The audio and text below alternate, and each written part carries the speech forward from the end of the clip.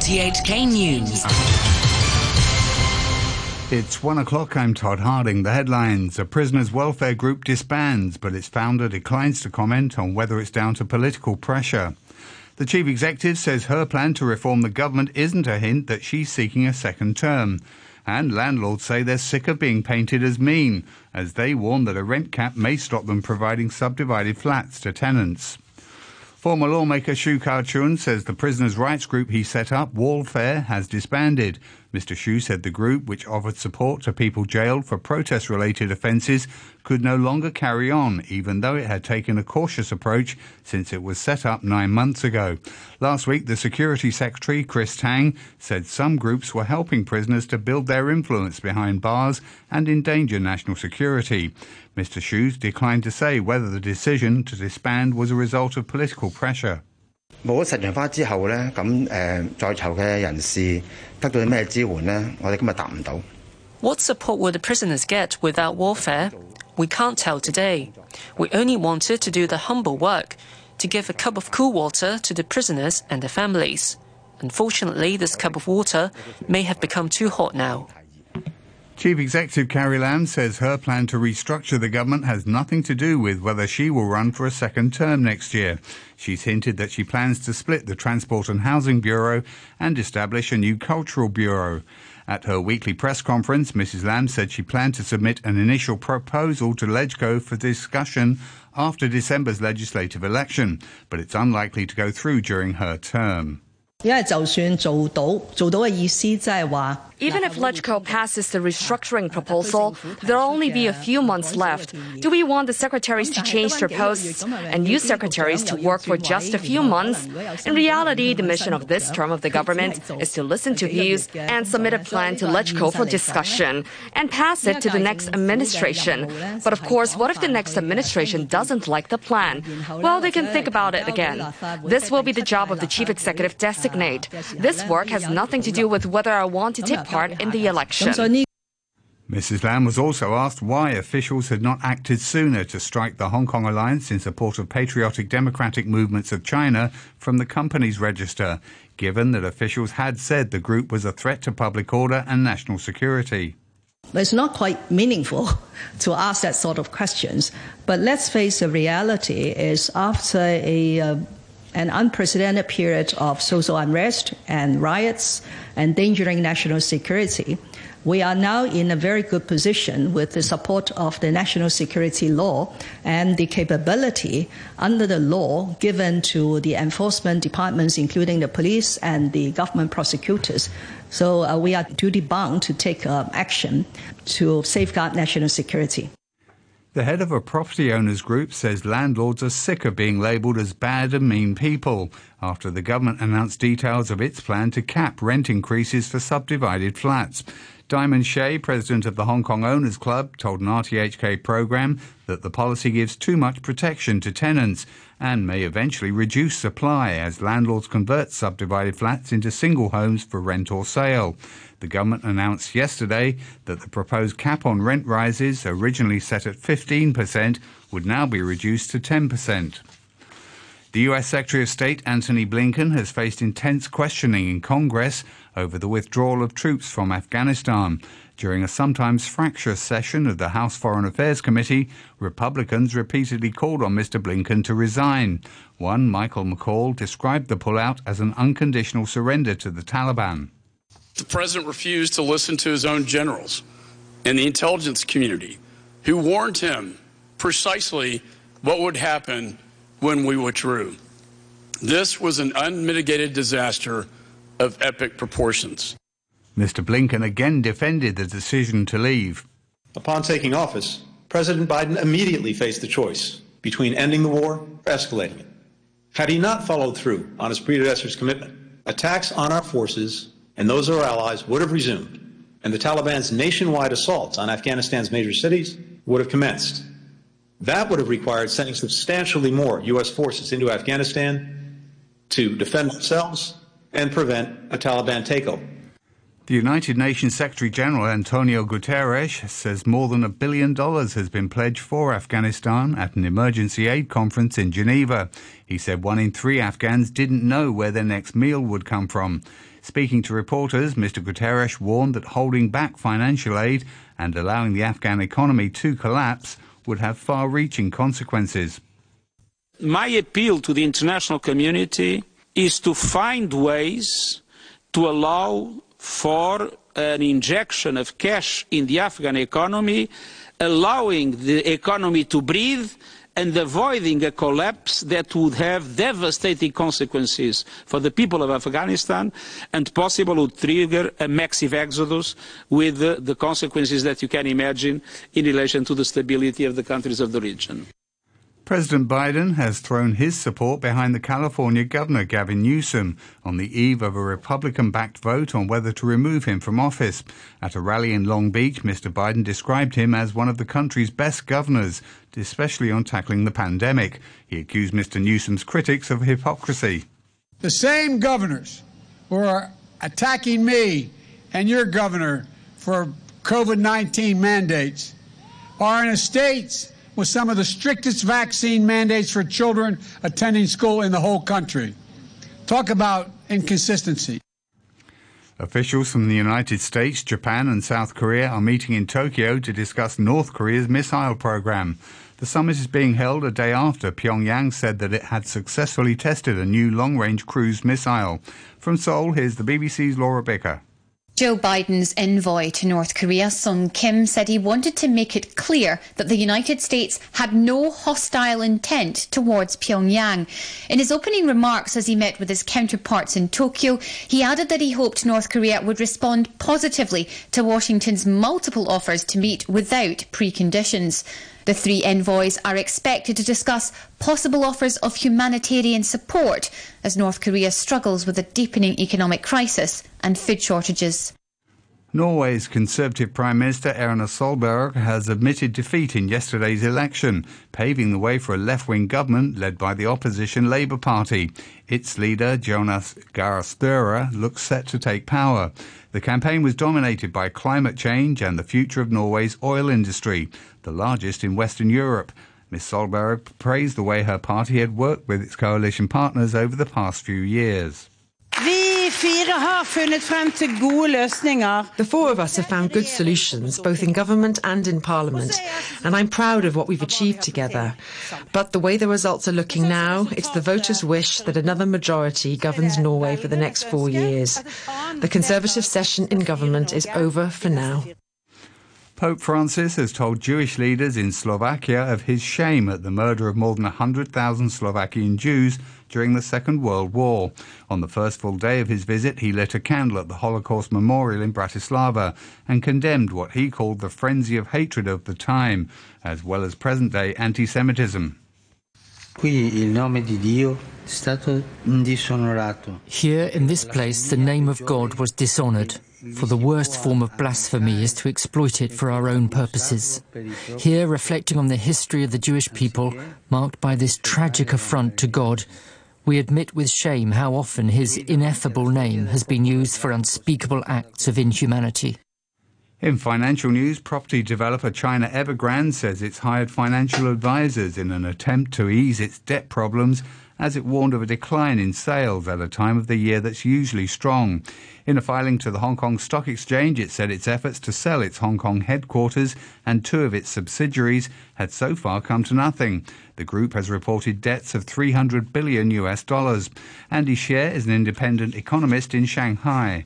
This company was really aggressive and borrowed money at a very high interest rate. It's been paying double-digit interest rate in the offshore dollar market. The onshore, it's been selling the equivalent in China to retail investors, so-called wealth management products.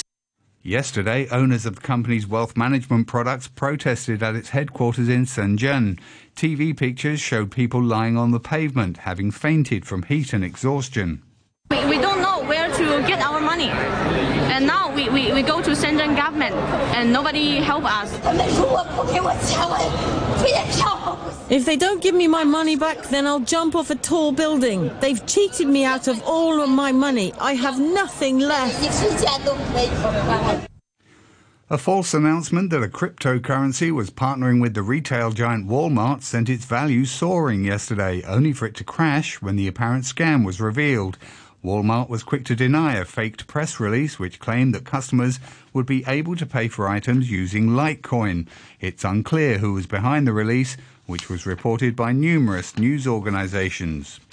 Apple has issued an emergency security update for its devices after reports surfaced of new spyware thought to be used by the Israeli company NSO Group.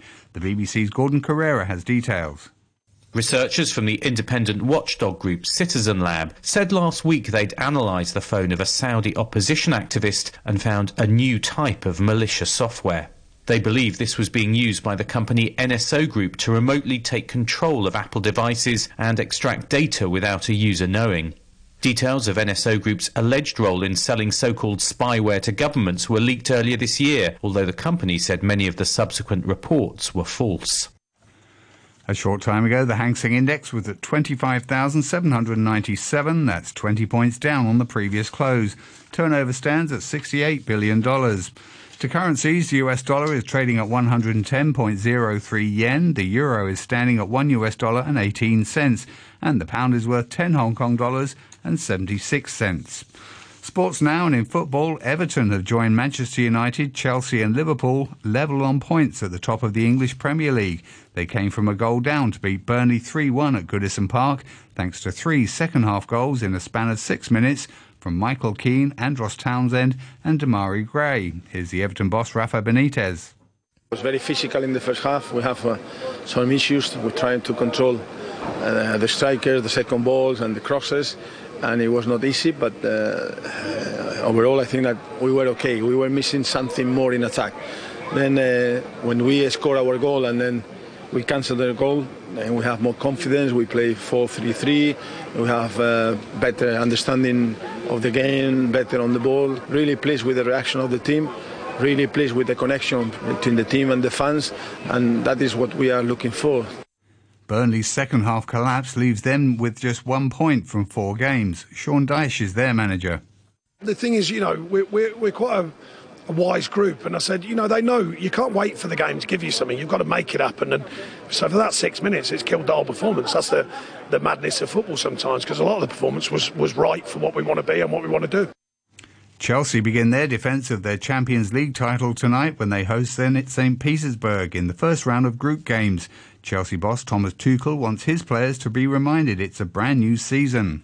Winning changes your feeling, your atmosphere here within the building, your work atmosphere, and it gives you natural confidence. But at the same time, it is absolutely necessary to forget it and to start from scratch, to show this hunger and mentality again. And this is what I feel and what I demand from myself and from everybody else around.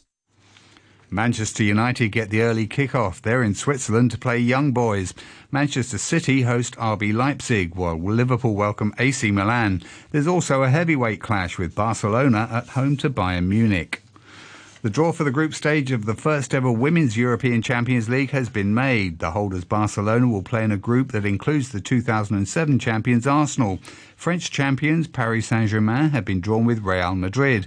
PSG defender Ashley Lawrence says having a group stage in the competition is a significant step in women's football.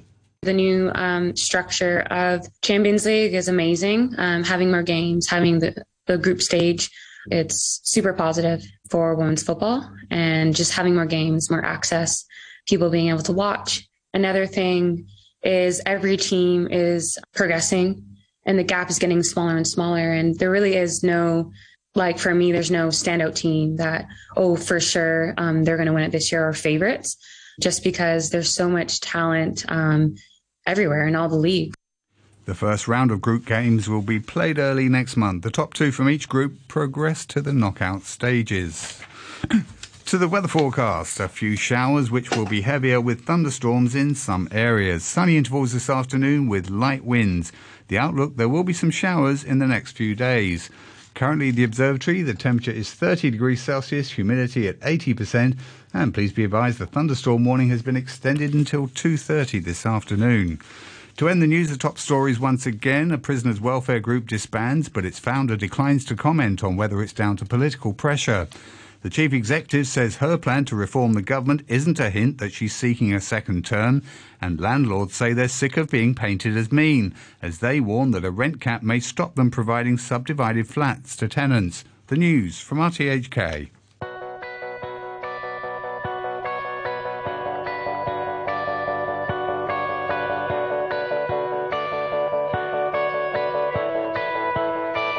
Just one more moment, that's all that's needed. Like wounded soldiers in need of healing. Time to be honest, this time I'm bleeding. Please don't dwell on it, 'cause I didn't mean it. I can't believe I said I'd lay our love on the ground, but it doesn't matter, 'cause I made it up. Forgive me now. Every day I spent away, my soul's inside out. Gotta be some way that I can make it up to you now. Somehow, by now you know that I come for you. No one but you. Yes, I come for you, but only if you told me to. I'd fight for you. I'd lie. It's true. Give my life for you. You know I would come for you.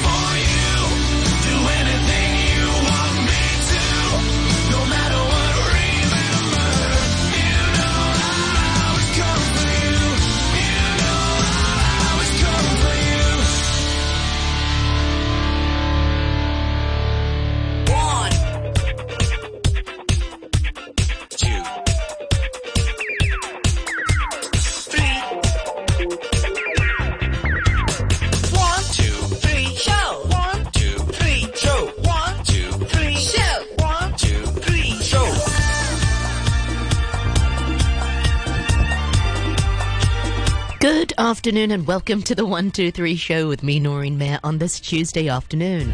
Should have cleared my throat before I started. Let me try again. Good afternoon and welcome to the 123 show with me, Noreen Mayer, on this